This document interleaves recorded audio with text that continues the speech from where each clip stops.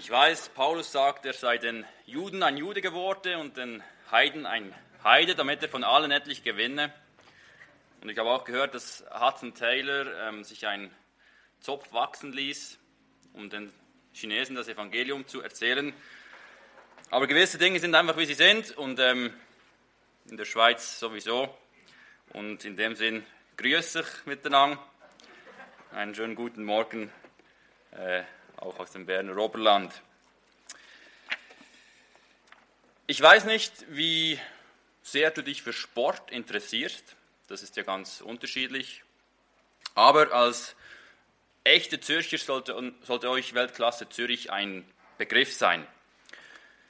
Die Golden League, heute die Diamond League Meeting, die jährlich im Zürcher Letzigrundstadion stattfinden, sind in der Schweiz von gewisser Bedeutung.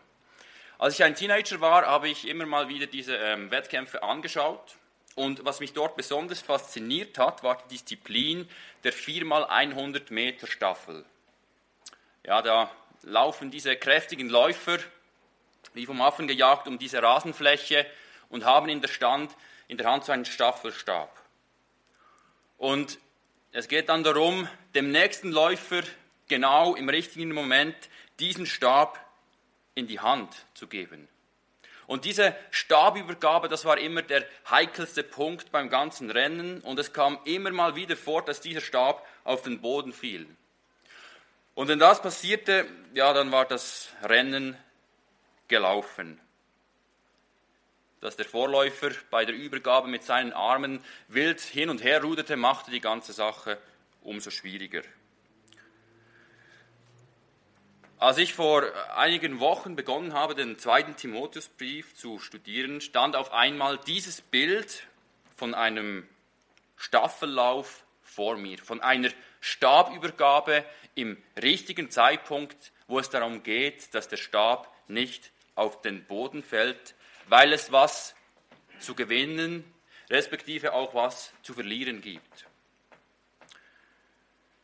Wir möchten heute Morgen mit dem Studium des 2. Timotheusbriefes beginnen, und ich möchte bis zum Sommer hier bei euch dieses erste Kapitel durchpredigen. Ja, der 2. Timotheusbrief, er gehört bestimmt nicht zu den Briefen, die oft vernachlässigt werden. Er ist nicht einer von denen, die vielleicht gerne mal runterrutschen, untergehen in der Gemeinde, in der Schriftlesung. Und so bin ich mir auch bewusst, dass ihr alle wohl ziemlich gut mit dem Inhalt des 2. Timotheusbriefes auch vertraut seid. Was hat mich denn nun dazu bewogen, den 2. Timotheusbrief auszuwählen, abgesehen davon, dass er ja relativ kurz ist? Ich persönlich bin überzeugt, dass die Gemeinde im 21. Jahrhundert hier in Westeuropa in unseren Begebenheiten diesen Brief ganz dringend braucht. Und ich habe beim Studieren des Briefes für mich versucht, diesen Brief mit eigenen Worten in einem Satz zusammenzufassen, was denn so das Kernthema, das Hauptanliegen des 2. Timotheusbriefes ist, und ich habe das wie folgt gemacht. Den Glauben bewahren bedeutet, die Wahrheit des Evangeliums zu verteidigen, zu lehren und bereitwillig dafür zu leiden. Und ich denke, wenn wir den Schlüsselworten dieses Briefes Rechnung tragen, so trifft es dies nicht allzu schlecht. Ausleger haben das Hauptthema des Briefes wie folgt benannt: Warren Wiersbe, Vorbereitung für den Dienst in den letzten Tagen; William MacDonald, die individuelle Verantwortung in einer Zeit gemeinschaftlichen oder gesellschaftlichen Versagens; Cyrus I. Scofield, Festhalten an der Wahrheit, oder John MacArthur nennt es das Vermächtnis des Apostel Paulus. Und alle diese Aussagen über den 2. Timotheusbrief treffen zu. Es ist einerseits das Vermächtnis von Paulus, da dieser Brief kurz vor seinem Tod geschrieben wurde. Paulus gibt hier seinem jungen Mitarbeiter Timotheus letzte, ganz grundlegende Anweisungen für die Zeit, wo Paulus ihm nicht mehr helfen, zur Seite stehen kann. Er gibt ihm Ermutigung, aber auch Anweisungen mit auf seinen weiteren Weg. Es ist aber auch ein Festhalten an der Wahrheit, wie es Scofield kommentiert. Denn letztendlich geht es darum, die Wahrheiten des Evangeliums zu bewahren und weiterzugeben.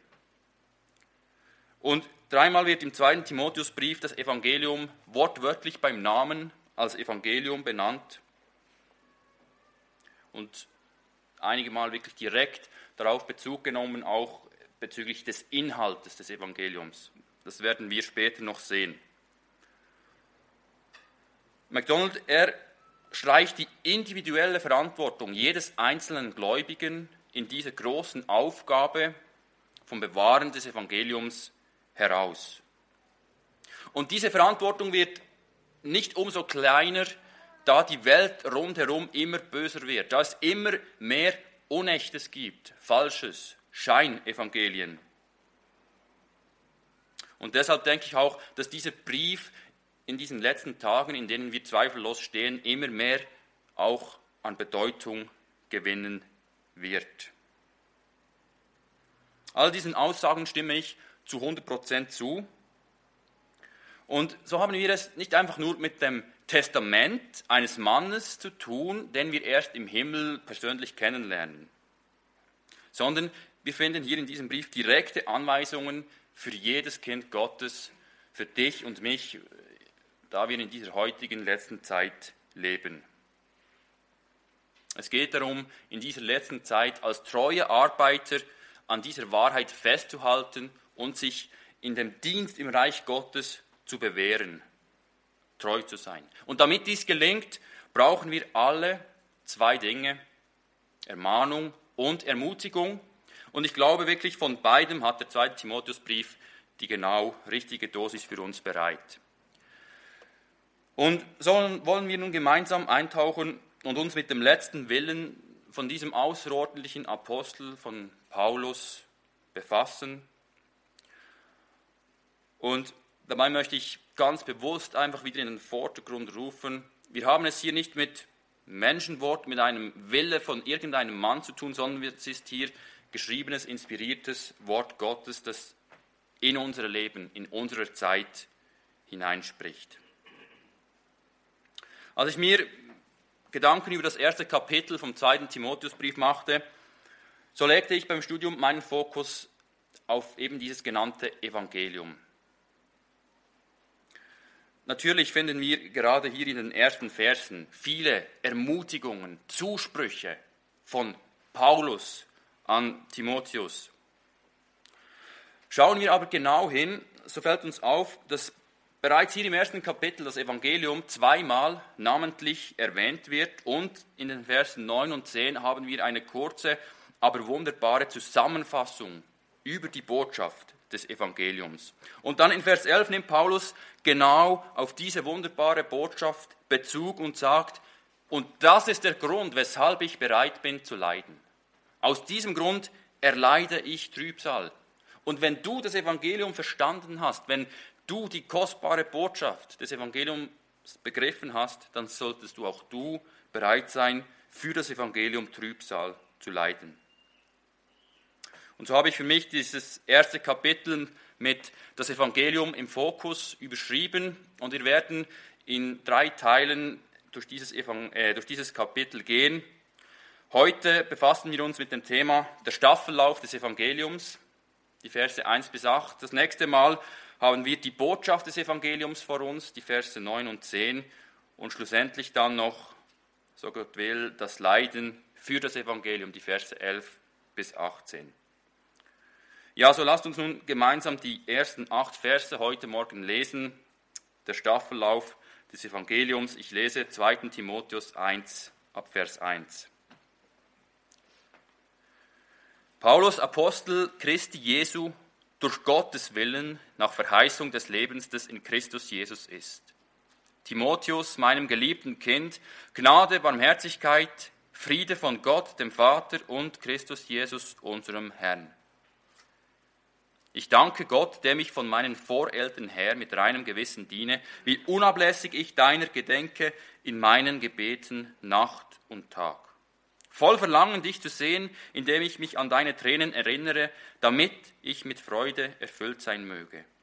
Indem ich den ungeheuchelten Glauben in dir in Erinnerung habe, der zuerst in seiner Großmutter Lois und in deiner Mutter Eunike wohnte. Ich bin aber überzeugt, auch in dir. Aus diesem Grund erinnere ich dich daran, die Gnadengabe Gottes anzufachen, die in dir ist durch das Auflegen meiner Hände. Denn Gott hat uns nicht einen Geist der Furchtsamkeit gegeben, sondern der Kraft und der Liebe und der Besonnenheit. So schäme dich nun nicht des Zeugnisses unseres Herrn, noch meiner, seines Gefangenen, sondern leide Trübsal mit dem Evangelium nach der Kraft Gottes. Ich möchte dir heute Morgen 3 Läufer vorstellen, die in dieser Rennbahn für das Evangelium gekämpft haben, damit auch du bereitwillig und mutig nach diesem Staffelstab greifst. Und der erste Läufer, den wir hier vor uns haben, könnten wir sehr gut als Vorläufer bezeichnen. Und das ist der Apostel Paulus selber. Paulus, der hat diesen Stab direkt von Gott erhalten. Er wurde direkt mit dieser Aufgabe betraut, das Evangelium rauszutragen. In den einleitenden Versen zum Römerbrief schreibt Paulus, dass er von Gott abgesondert wurde für den Dienst am Evangelium. Denselben Gedanken finden wir in Galater 1, 15 und 16, in diesem Abschnitt, wo Paulus seinen Werdegang ein bisschen genauer beschreibt. Wir finden es gewissermaßen auch in 1. Timotheus 1, Vers 11, dass Gott ihn mit der Verkündigung des Evangeliums betraut hatte. Und schlussendlich spricht er auch in den Versen 2 und 3 von Titus 1 davon. Was der Dienst von Paulus am Evangelium bedeutete, was das für Auswirkungen auf sein Leben hatte, das hatten wir vor 5 Wochen vor uns, als wir uns einen groben Überblick über den 2. Korintherbrief gemacht haben und gesehen haben, wie viel Leid dieser Dienst am Evangelium für den Paulus bedeutet hat. Ja, dieser Weg, dieser Lauf, den er vollbringen musste, das war definitiv kein Spaziergang am Strand, sondern es war wirklich ein Lauf auf einer Kampfbahn. Und immer hielt er diesen Staffelstab fest in seinen Händen, nun bereit, ihn in Kürze seinem Mitarbeiter Timotheus in die Hände zu geben. Und damit dieser Timotheus auch bereit ist, diesen Stab zu ergreifen im richtigen Moment, wollte und musste er ihn darauf vorbereiten. Und genau das macht er hier mit diesem 2. Brief. Ja, er schreibt hier an Timotheus, meinem geliebten Kind. Über Timotheus werden wir uns dann als nächstes Gedanken machen, wenn wir diesen 2. Läufer vor uns haben. Wir wollen hier aber einen Moment bei Paulus und diesen einleitenden Versen in diesem Brief stehen bleiben. Vielleicht mutet es sich auf den ersten Blick ein bisschen seltsam an, dass Paulus in Vers 1 sagt, Paulus, Apostel Christi Jesu, durch Gottes Willen. Der Paulus schreibt einem echten Freund, jemandem, mit dem er sehr eng verbunden war. Er nennt ihn manchmal auch mein geliebtes Kind. Weshalb benennt sich Paulus hier Apostel Jesu Christi? Kamen da irgendwelche Zweifel auf beim Timotheus? Ich meine, der Paulus schreibt hier nicht an die Korinther, wo dieses Thema geklärt werden musste. Ja, ist Paulus ein Apostel? Ist er von Gott eingesetzt? Hat er Autorität? Sollen wir auf ihn hören? Er schreibt auch nicht den Galatern. Nein, er schreibt seinem engen Freund. Und wie in allen Briefen betont er hier gleich seine apostolische Autorität. Ich denke, wir sollten hier an dieser Stelle einfach 2 Dinge festhalten, um dies zu verstehen. Das erste ist, Paulus war nicht einfach, wie man so schön sagt, der Busenfreund von Timotheus. Es war nicht so, dass sie mal gemeinsam zusammen am Strand von Ephesus chillten, dann auf der nächsten Überfahrt sich gemeinsam einfach den Wind durchs Haar wehen ließen oder sich gelegentlich Sportveranstaltungen in Korinth anschauten. Nein, sie waren Leidensgenossen, sie waren gemeinsam in diesem Kampf, sie führten gemeinsam dieses Schwert vom Evangelium und sie haben unglaublich viel gemeinsam erlitten, Drangsal erlebt. Es waren einfach Kameraden im Dienst für das Evangelium. Sie wussten, was es heißt, Nöte zu erleiden, Ängste zu haben. Und dabei war Paulus immer das große Vorbild von Timotheus. Er war der Mann, der voranging und der Timotheus nachzog, mutig seiner Spur zu folgen. Und bei aller Freundschaft, die sie zweifellos hatten, war Paulus der Lehrer und Timotheus sein Schüler. Paulus, er war das Werkzeug, das Gott ausgesucht hatte, um beträchtliche Teile des Neuen Testaments zu schreiben. Und wie oft hatte Paulus sich wohl schützend vor diesem jungen Timotheus, der zeitweilig etwas schüchtern dargestellt wird, sich schützend vor ihn gestellt.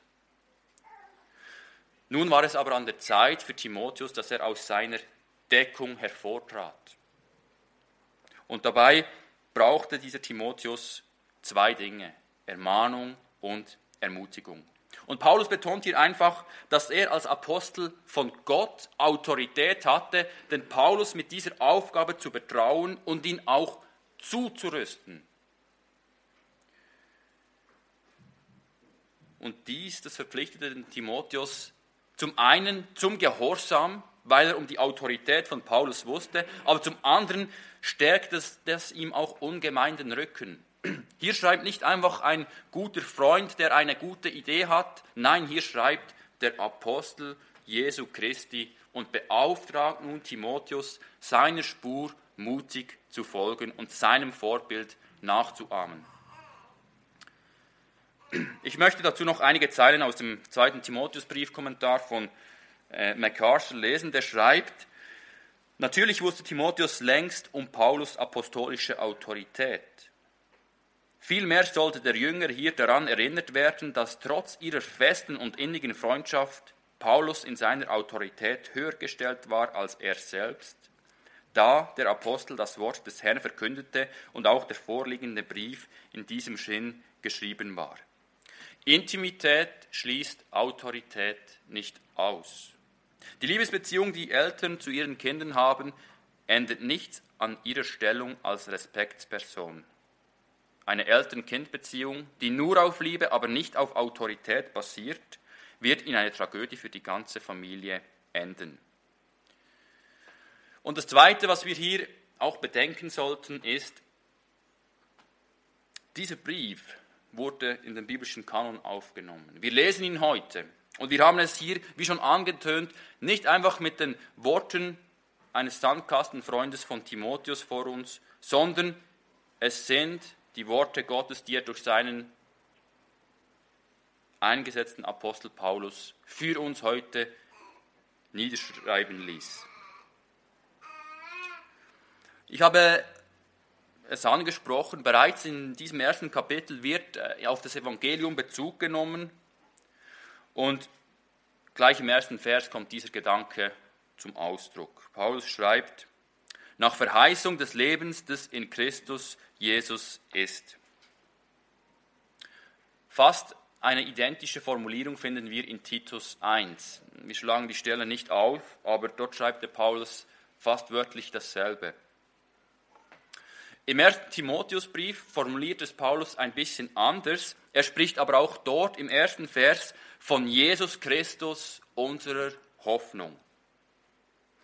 Und das ist einfach eine interessante Parallele, die wir hier in diesen 3 Briefen finden, die 2 Timotheusbriefe und den Titusbrief. Und ich denke, es zeigt uns einfach auch auf, dass das Evangelium beim Paulus Programm war. Und wir stellen hier fest, die einleitenden Worte in die 3 sogenannten Pastoralbriefe, die sind sich sehr ähnlich, unterscheiden sich aber von den Worten, die Paulus in den anderen Briefen für gewöhnlich wählt. Und ich denke, Paulus wollte sowohl Titus wie auch Timotheus daran erinnern, um was es denn genau ging in diesem Brief, um was es ging in diesem Dienst, in diesem Lauf, in diesem Kampf. Es ging ums Evangelium. Und da Paulus dies bereits hier im ersten Vers klärte, konnte er seine Leser auf diese wichtige Botschaft, also dieses wichtige Thema hin einstimmen. Wenn sie Paulus Erben sein wollten, der Titus und der Timotheus, so mussten sie verstanden haben, was das Zentrale war. Und das war eben dieses Evangelium. Titus selbst, der musste ja auch das eine oder andere unangenehme Gespräch führen, wegen dieser Botschaft vom Evangelium. Wir sehen das ja im Titusbrief. Wollen wir uns zunächst noch kurz einmal die Ausgangslage von diesem Brief in Erinnerung rufen. Paulus schrieb diesen Brief am Ende, kurz vor dem Ende seines Lebens, aus einer Gefängniszelle in Rom. Wir finden hier in diesem 2. Timotheusbrief nicht mehr dieselbe Zuversicht, wie wir sie im Philipperbrief sehen, dass Paulus die Hoffnung hat, bald freizukommen und weitere Reisen zu unternehmen. Nein, Paulus weiß, es ist an der Zeit, den Stab abzugeben, und er nimmt am Ende des Briefes darauf Bezug und sagt, ich habe den Lauf vollendet. Wann und weshalb Paulus wieder gefangen genommen wurde, nach dieser Gefangenschaft oder diesem Hausarrest am Ende von Apostelgeschichte, das ist umstritten. Es gibt da einiges Interessantes darüber zu lesen. Ich möchte darauf nicht eingehen. Was wir aber festhalten können, ist, dass die politische Situation zur damaligen Zeit, als dieser Brief verfasst wurde, sehr schwierig war. Es ging gegen das Ende der Amtszeit vom Kaiser Nero und dieser wurde immer bestialischer und grausamer. Eine regelrechte Hinrichtungswelle war im Gange. Nero beschuldigte ja auch die Christen, sie hätten Rom angezündigt. Und es ist gut möglich, dass Paulus in diesem Sog dieser Verfolgungswelle erneut inhaftiert wurde und nun in seiner Zelle eigentlich auf seine Hinrichtung wartete. Timotheus, er war zu diesem Zeitpunkt wohl immer noch in Ephesus, als er diesen Brief von Paulus erhielt.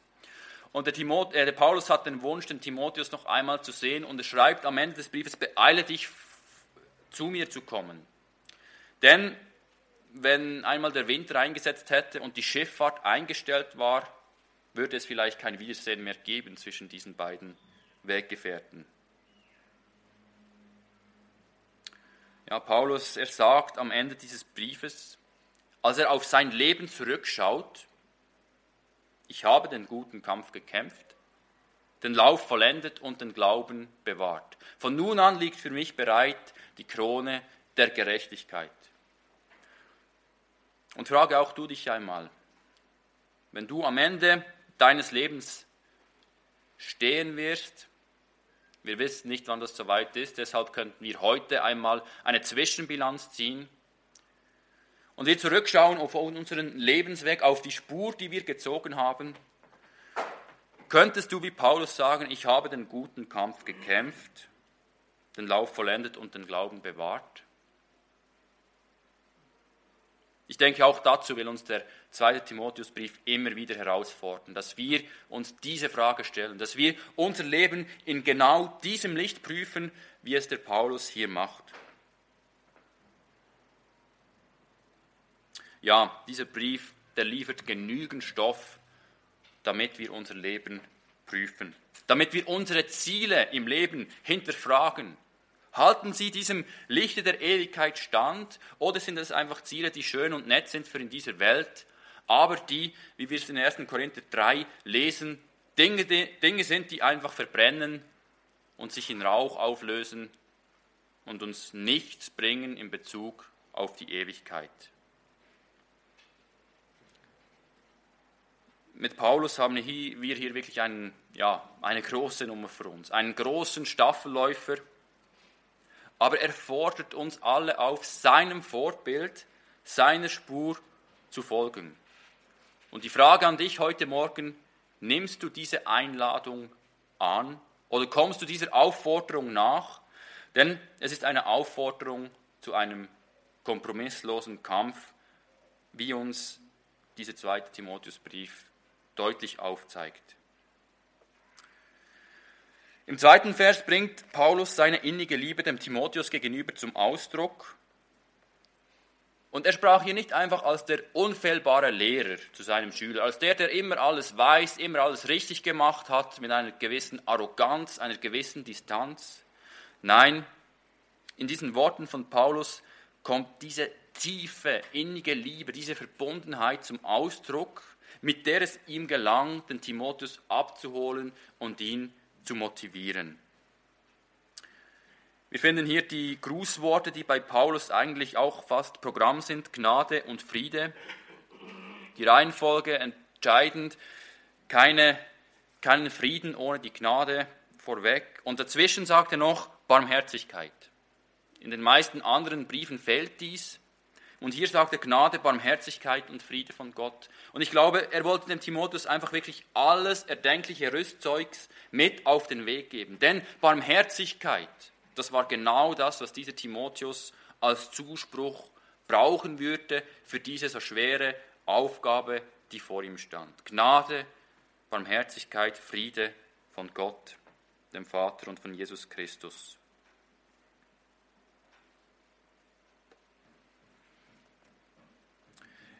Wenn wir diese Verse gelesen haben, so denke ich, ist es dir aufgefallen, dass Paulus extrem viel Wert darauf legt, diesen Timotheus zu motivieren, dem Mut zuzusprechen.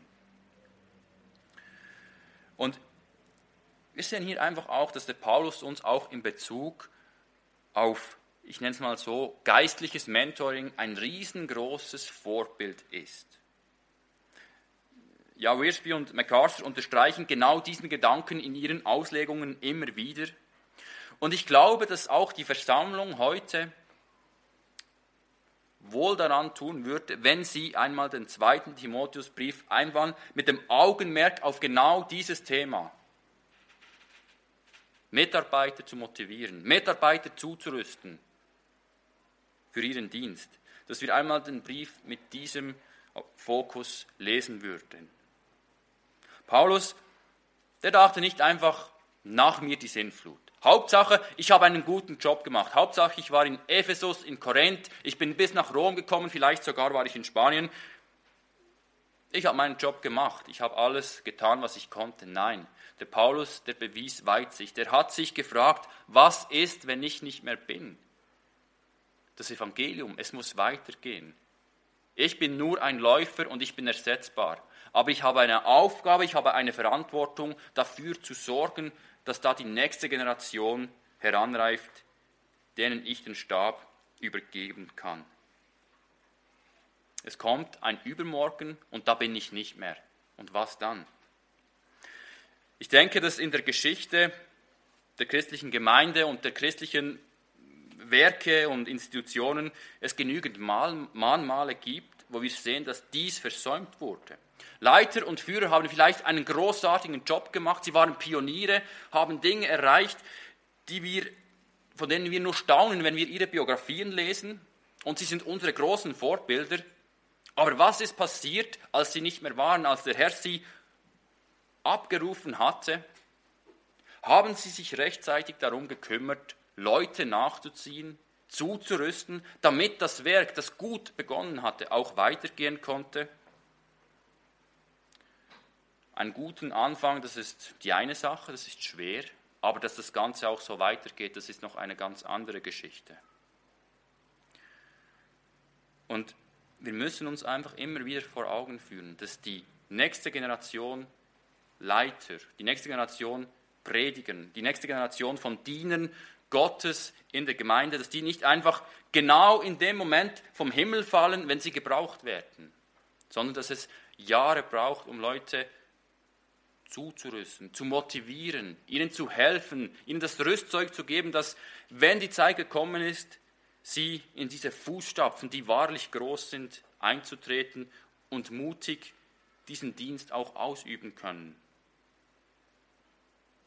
Ja, selbst der Paulus, der brauchte eine gewisse Zeit der Zurüstung, und das vergessen wir ja häufig, aber auch in Galater 1 nimmt er darauf Bezug, wie er dort 3 Jahre einfach mal die Füße stillgehalten hat und sich vom Geist Gottes formen ließ. Und Paulus war ein Mann, der mit beiden im Leben stand, der kannte das Alte Testament in- und auswendig und der war sich auch gewohnt, an der Front zu stehen. Selbst er musste geformt werden. Wir denken an Mose, wir denken an Josua, wir denken an Samuel oder an David. All diese großen Glaubensmänner, die wurden geformt. Und oft war die Zeit ihrer Formung eine längere Zeit als die, in der sie tatsächlich dann in der Öffentlichkeit, in der Führung standen. Weshalb denken wir, dass wir da eine Ausnahme sind, dass wir uns nicht darum kümmern müssten, was morgen ist in den Gemeinden, in all den Missionswerken. Ich denke, dass Jesus bereits im Missionsbefehl genau diesen Gedanken in seine Worte packt, wenn er sagt, lehrt sie zu bewahren, geht hin, macht zu Jüngern, tauft sie, lehrt sie zu bewahren, rüstet sie zu. Sie brauchen Unterweisung, ihr brauchen Anweisung, ihr müsst ihnen helfen, ihr müsst sie zurüsten, denn es kommt die Zeit, da werden die 12 Apostel nicht mehr sein. Was bleibt, ist das Evangelium, die Botschaft, die weitergehen muss.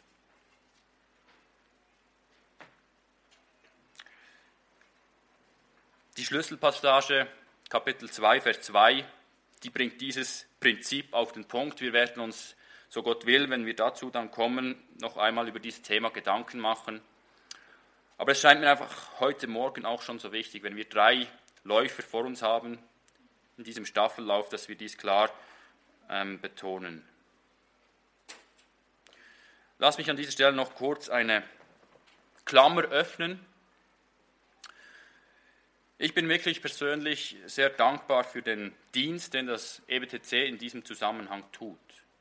Und ich sage das gewiss nicht wegen dem großen, bärtigen Mann in der hinteren Reihe, sondern es soll wirklich ein Ausdruck von aufrichtiger Dankbarkeit sein, weil genau dieses Prinzip von 2. Timotheus 2, Vers 2 praktiziert und umgesetzt wird und das so grundlegend wichtig ist für die Arbeit im Reich Gottes, für die Gemeinde Gottes. Und beim Studium dieses Abschnitts, dieses Briefs und diesen Versen stand mir plötzlich wieder in Erinnerung, dass wir damals beim Abschluss der Predigerklasse diesen Staffelstab erhalten haben, wo genau diese Stelle 2. Timotheus 2, Vers 2 aufgedruckt ist. Und ich wurde wieder daran erinnert und nach längerem Suchen fand ich ihn dann in der Spielkiste meiner Tochter Lilly. Ja, er hat ein bisschen gelitten. Ich werde ihn jetzt wieder an mich nehmen und auf meinem Schreibtisch ausstellen. Aber er zeigt einfach auch, dass die übernächste Generation auch schon in den Startlöchern ist. Es wird auch ein Nach mir geben und es wird weitergehen. Und an dieser Stelle sei gesagt, es braucht nicht nur tapfere Männer in der Gemeinde, sondern es braucht auch tapfere Frauen. Und auf diesen Punkt werden wir dann, wenn wir uns Gedanken machen über die Lois und die Eunike, noch einmal zu sprechen kommen.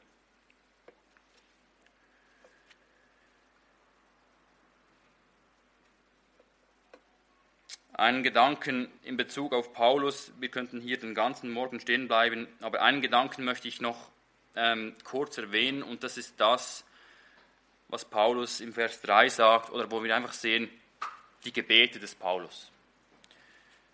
Sein Dienst, der war nicht einfach gezeichnet von großartigen Strategien, von großartigen Predigten, von einem Mann mit viel Charisma, sondern was in jedem Brief von Paulus, ausnahmslos in jedem Brief von Paulus zum Ausdruck kommt, das sind seine innigen Gebete. Paulus war ein Mann des Gebets. Und ich denke nicht, dass es übertrieben ist zu behaupten, dass wenn du im Reich Gottes etwas bewirken willst, dann musst du eine Frau, dann musst du ein Mann des Gebets sein. Weshalb fällt es uns nur oft so schwer, wirklich zu beten? Und ich denke, der Teufel, der weiß sehr genau, dass eine betende Gemeinde seinen Untergang bedeutet. Und deshalb versucht er alles Erdenkliche, um uns vom Gebet abzuhalten. Und dies gelingt ihm recht gut in unserer so viel beschäftigten Zeit. Es gibt ein hervorragendes kleines Büchlein zu genau diesem Thema, wo es darum geht, dass der Dienst im Reich Gottes, egal welcher Natur er ist, ob Predigen, ob Leiterschaft oder was auch immer, dass der nur von Erfolg oder nur von Frucht gekennzeichnet werden kann, wenn da wirklich Männer und Frauen des Gebets dahinter stehen. Und ich glaube, auch ein Blick zurück in die Geschichte der Gemeinde bestätigt dies, dass Gott dort Segen schenkte, wo Männer und Frauen des Gebets waren, die das Gebet als oberste Priorität in ihrem Dienst in der Gemeinde gestellt haben. Ich denke, ihr seid mit mir einig, dass es zu wenige Männer und Frauen des Gebets gibt. Luther sagte einmal, wenn ich das Gebet nur einen einzigen Tag vernachlässigte, würde ich viel von dem Feuer des Glaubens verlieren. Einen einzigen Tag. Sind wir wirklich weniger anfällig als Luther, als Wesley, als all die Männer, die das Gebet wirklich praktiziert haben? Benedikt Peters hat es einmal so schön ausgedrückt. Er hat gesagt, die Berufskrankheit der Christen existiert heute praktisch nicht mehr. Und die Berufskrankheiten des Christen sind kaputte Knie. Und ich denke, das sollte uns wirklich zu denken geben. Wir sollten hier wirklich uns prüfen und wirklich mal schauen, wie steht es um mein Gebetsleben. Vielleicht sollten wir auch einfach anfangen, weniger über das Gebet zu sprechen und es stattdessen einfach praktizieren.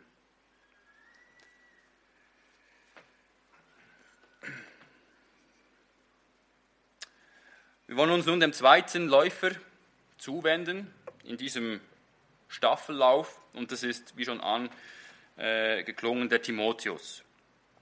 Wir haben es bereits erwähnt, das innige Verhältnis zwischen Paulus und Timotheus.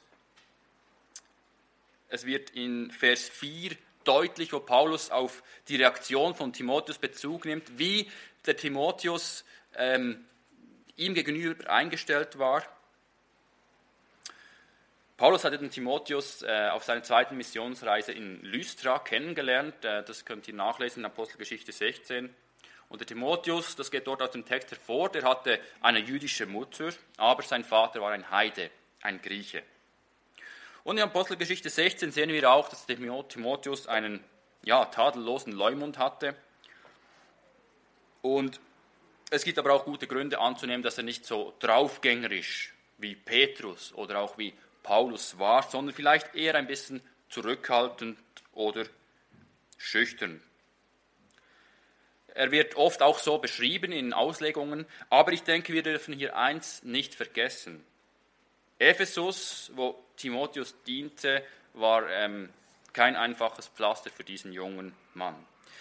Wenn wir den ersten Timotheusbrief durchlesen, dann sehen wir das deutlich. Timotheus hatte echt schwierige Aufgaben vor sich. Er musste sich mit den reifen, gebildeten Juden herumschlagen. Da waren etliche Probleme in der Gemeinde. Der hatte allerhand schwierige Aufgaben vor sich.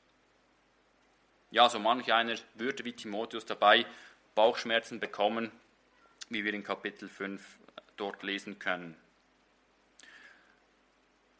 Timotheus, der brauchte zwar einen Motivator, einen Förderer, ja, aber Timotheus war ganz bestimmt kein Waschlappen.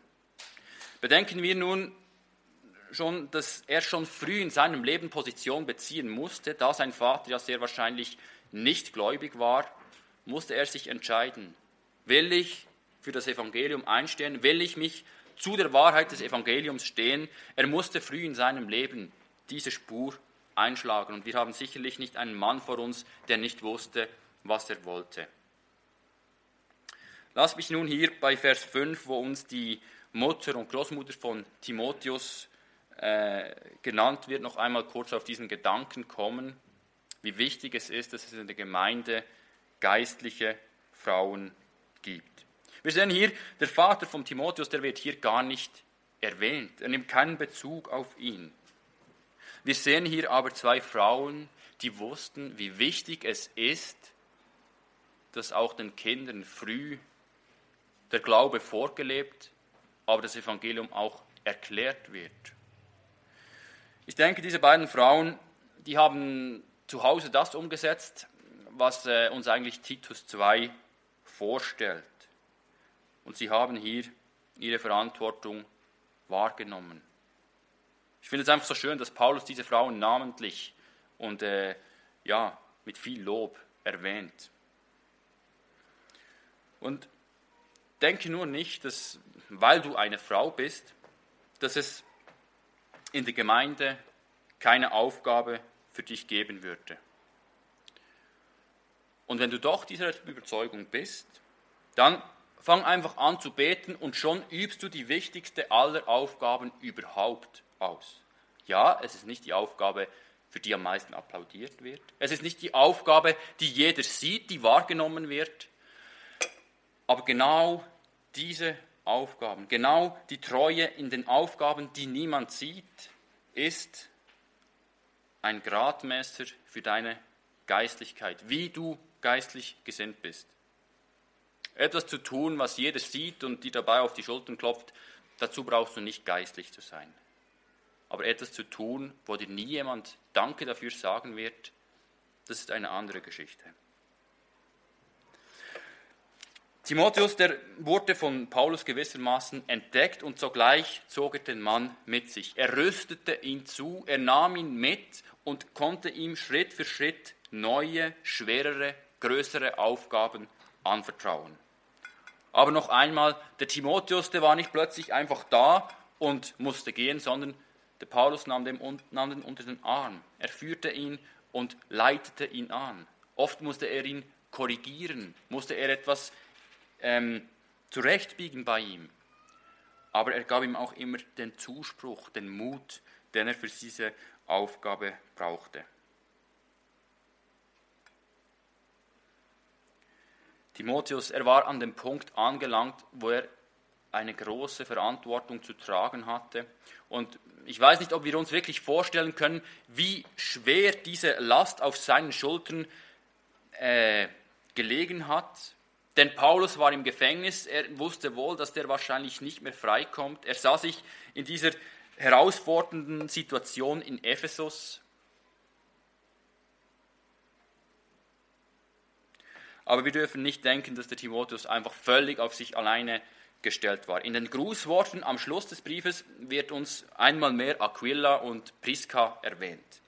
Und dieses, sage ich mal so, dieses Allrounder-Ehepaar irgendwie, die tauchen überall auf, wo wir einen Paulusbrief lesen. In jedem zweiten Brief werden die an einem anderen Ort erwähnt. Und es ist hier einfach auch so schön und ermutigend zu sehen, das Netzwerk, das Paulus hatte, von treuen Mitarbeitern, auf die er zählen konnte. Und wenn er an seinen nahen Abschied dachte, so wusste er, doch, das sind Leute, die werden diesen Stab auffangen und weitertragen. Übrigens, beim Lesen des 2. Timotheusbriefs werden 30 Personen namentlich genannt. 30 Personen in nur 4 Kapiteln. Natürlich waren nicht alles treue Mitarbeiter von Paulus. Wir werden auch Namen vor uns haben, die Paulus verlassen haben. Namen, die gegen Paulus arbeiteten, vor denen er den Timotheus warnt. Hüte dich vor ihnen, weil sie böse sind. Aber es werden auch viele Personen genannt, die dem Paulus bei seiner Aufgabe zur Seite standen. Und es ist einfach schön zu sehen, was für ein Netzwerk von Paulus hatte mit Leuten, die ihm am Dienst am Evangelium dienten. Und ich denke, dass die Verkündigung des Evangeliums nur in einem intakten Netz von menschlichen Beziehungen auch wirklich glücken kann. Und genau das hat Paulus erkannt und er hat sich früh darum gekümmert, dieses Netzwerk aufzubauen und diese Menschen auszurüsten für ihren Dienst. Paulus sagt in Bezug auf Timotheus 2 Dinge, die von Bedeutung sind. Erstens, ich erinnere mich an deine Tränen.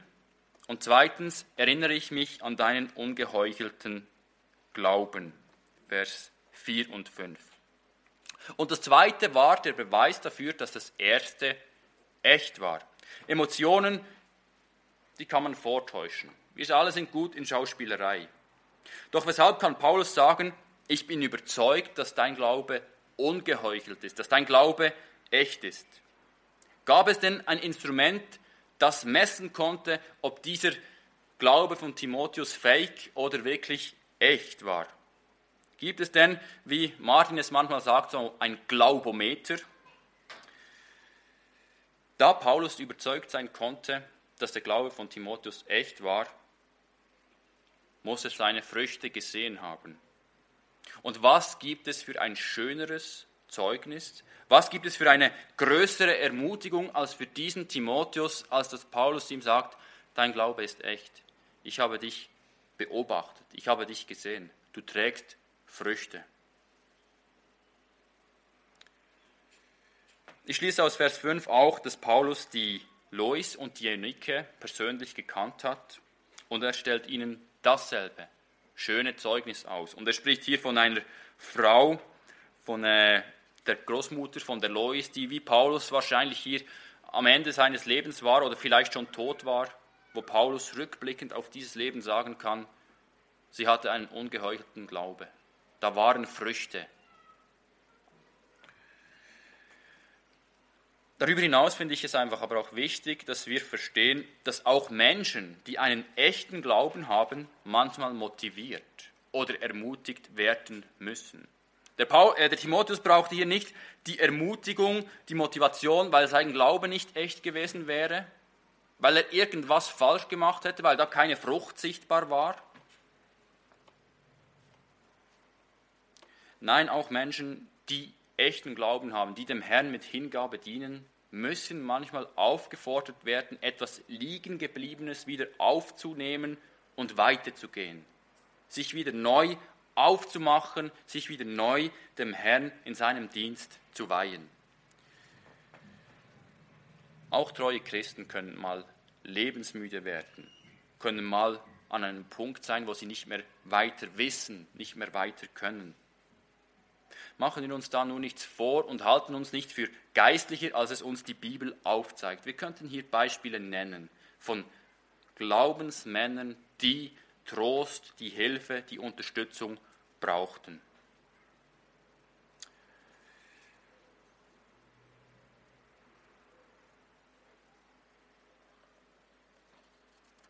Paulus, er betete Tag und Nacht für Timotheus. Wie war das möglich? Ich denke, wir sehen auch hier etwas davon, von der Wichtigkeit, dass wir enge menschliche Beziehungen knüpfen in der Gemeinde Gottes. Denn wie kann ich für jemanden Tag und Nacht beten, von dem ich hoffe, dass ich ihn nie wieder sehen werde? Wie kann ich für jemanden beten, den ich gar nicht liebe? Und so sehen wir einfach auch hier beim Paulus, wie er sich wirklich für diese Menschen hingab, wie er wirklich ein aufrichtiges Interesse an ihrem Wohlergehen hatte. Und so konnte er auch für sie beten. Und ich glaube, es ist nicht von ungefähr, dass die Bibel uns immer wieder auffordert, eins zu sein. Wir sollten einander lieben, denn nur wenn wir einander lieben, wenn wir eins sind in Christus, können wir auch füreinander beten, können wir Anteil haben an unseren gegenseitigen Nöten. Ja, wie drückt sich diese enge Verbindung zwischen Paulus und Timotheus aus? Wir haben als erstes gesehen, Paulus sagt, ich bete für dich Tag und Nacht. Ja, wie betet er denn? Was begleitet sein Gebet? Und wir haben es gesehen, es war das Verlangen, den Timotheus zu sehen. Hätte Paulus so beten können, hätte er gehofft, Timotheus nie mehr über den Weg zu laufen. Weshalb hatte Paulus so ein großes Verlangen? Er sagt, indem ich mich an deine Tränen erinnere. Paulus nimmt hier wohl auf einen Abschied Bezug, vielleicht auf den Moment, als sie sich das letzte Mal gesehen haben. Und diese Tränen von Timotheus waren für den Paulus eine Ermutigung, denn er wusste, da ist was Gegenseitiges. Der Timotheus, der denkt genauso viel an mich, wie ich an ihn denke. Das war eine innige Verbundenheit. Und weiter sagt er, was mir zur Freude oder zu meiner Ermutigung dient, ist, indem ich mich an deinen Glauben erinnere. Wir haben hier nicht einfach eine enge Freundschaft vor uns zwischen zwei Menschen, sondern sie waren eins in Christus. Sie waren eins in diesem gemeinsamen Glauben.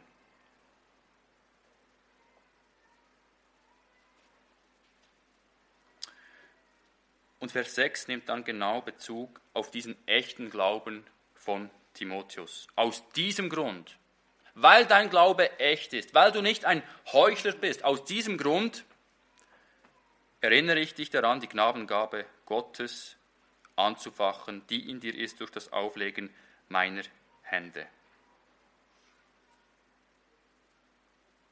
Weil Gott dir den Glauben schenkte, diene ihm nun, egal wie widrig die Umstände um dich herum sind. Es scheint hier, als hätte der Eifer, der Tatendrang von Timotheus hier vielleicht ein bisschen nachgelassen. Wenn wir den 1. Timotheusbrief lesen, können wir das menschlich gesehen auch ein bisschen nachvollziehen. Aber auch hier müssen wir sagen, schwierige Umstände im Dienst sind keine Ausrede für Untreue. Denken wir an die Sendschreiben. Alle diese Gemeinden hatten schwierige Umstände, doch der Herr lässt dies nicht als Ausrede für ihre Untreue im Dienst durchgehen.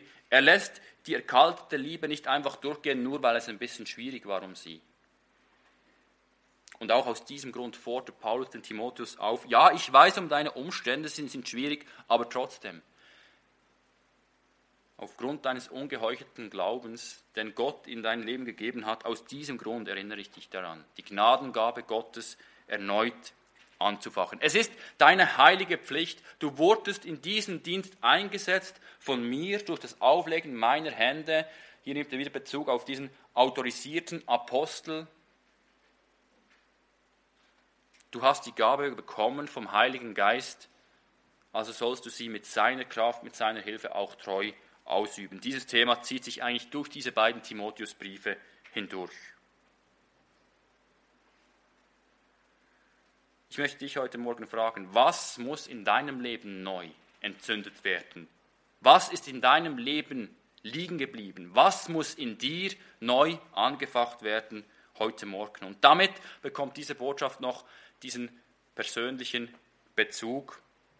Und ich möchte diesen Gedanken abrunden, indem wir uns mit dem letzten dieser 3 Läufer auf dieser Rennbahn beschäftigen. Und das bist du. Vers 7 sagt Paulus, denn Gott hat uns nicht einen Geist der Furchtsamkeit gegeben, sondern der Kraft und der Liebe und der Besonnenheit. Natürlich meint Paulus hier im Kontext Timotheus und sich. Timotheus und Paulus, der in Ketten ist, wie er hier im Vers 7 sagt. Aber er nimmt hier Bezug auf den Geist Gottes. Und wenn du ein Kind Gottes bist, so hast du diesen selben Geist empfangen. Es gibt diese vielen Stellen, wir lesen sie nicht, ich möchte sie einfach kurz erwähnen. Epheser 1, 13, 14. Johannes 14, 15 bis 18. Oder auch Galater 5, 22, wo uns aufzeigt, dass wenn du ein Kind Gottes bist, dann hast du denselben Geist erhalten, den Paulus hier erwähnt. Bist du ein Kind Gottes, dann bist du in Vers 7 gemeint. Dann bist du hier in Vers 7 herausgefordert.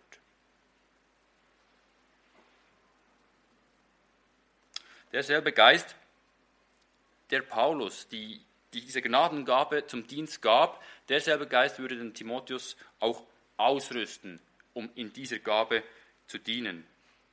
Egal wie viele Irrlehrer, wie viele böse Menschen um ihn herum waren, der Geist Gottes, er würde ihn ausrüsten, er würde ihm die Kraft geben.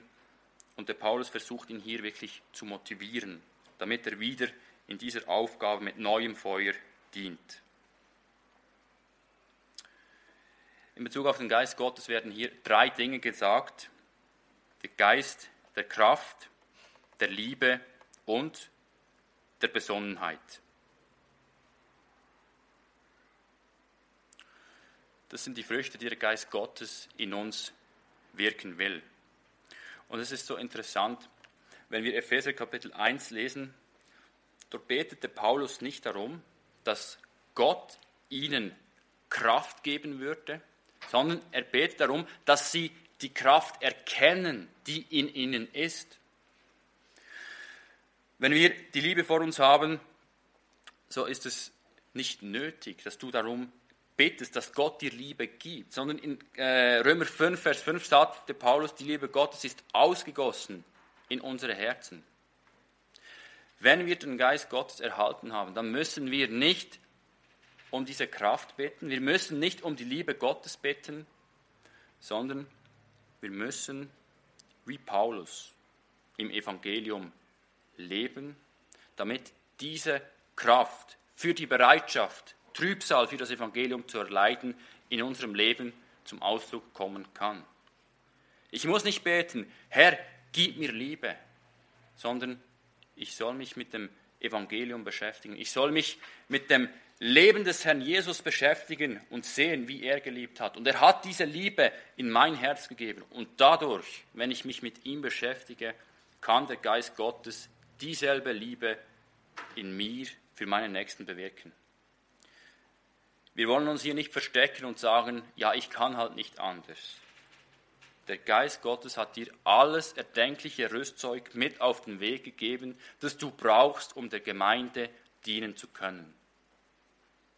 Und wenn du es nicht tust, dann liegt es nicht daran, dass dir zu wenig mitgegeben wurde, sondern dass du diese neuen Fähigkeiten im neuen Menschen, den du erhalten hast, einfach nicht benutzt, weil du dich um andere Dinge kümmerst, weil du nicht in dieser engen Verbindung mit dem Geist Gottes durch die Botschaft des Evangeliums lebst, wie es Paulus gemacht hat. Wir lesen hier von dieser Kraft und das ist nicht einfach eine ungezügelte, unkontrollierte Energie, sondern dieses Wort hier, das Dynamis heißt, das erinnert uns an den Dynamo am Fahrrad, eine gezielte Energie, die Licht gibt, eine Kraftquelle, die Licht erschafft. Und genau so ist das Wirken des Geistes Gottes in uns.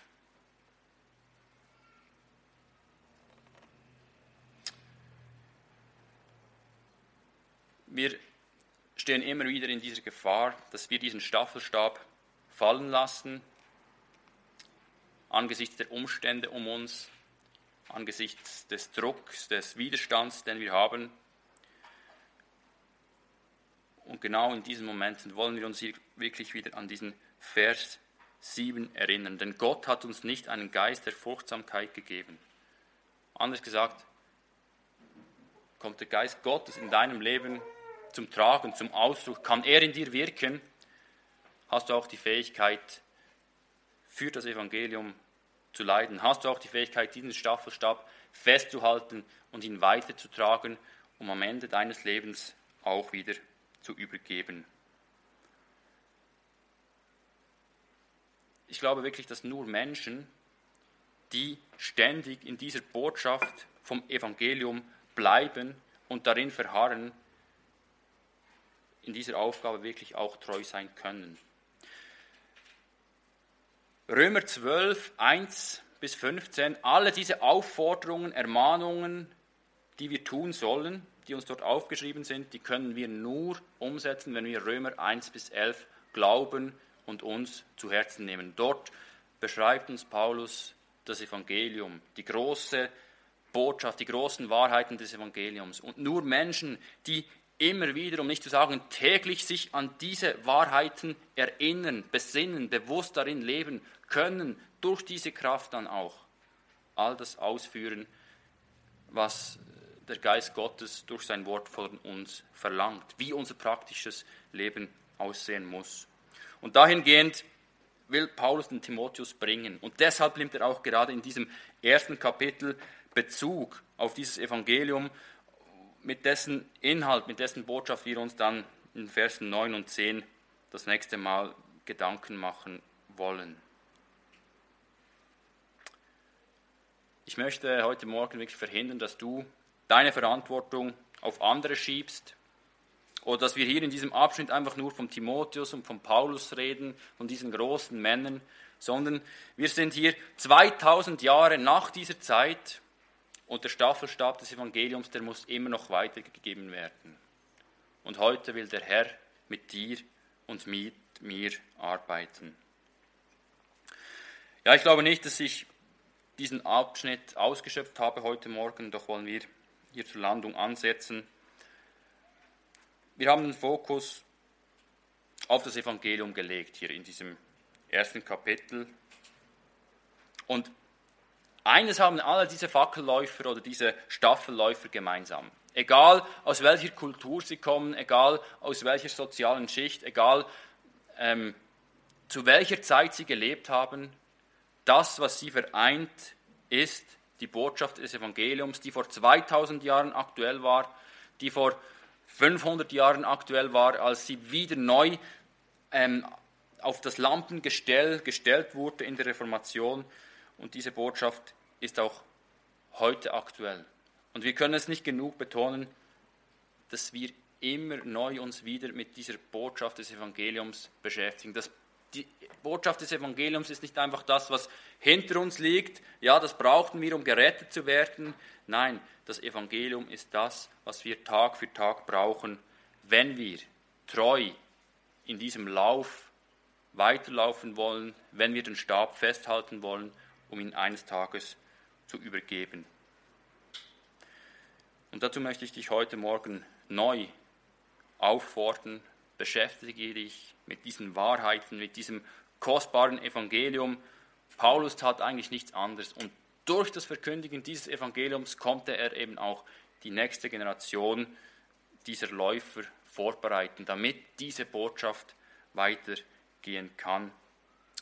Wir sollten es einfach immer wieder neu in den Fokus in unser Leben rücken, weil dieser Staffelstab, der muss weitergehen, auch wenn wir nicht mehr da sind.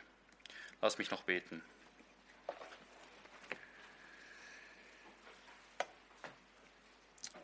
Vater, wir danken dir für dein Wort, dass du auch heute Morgen wieder zu uns gesprochen hast.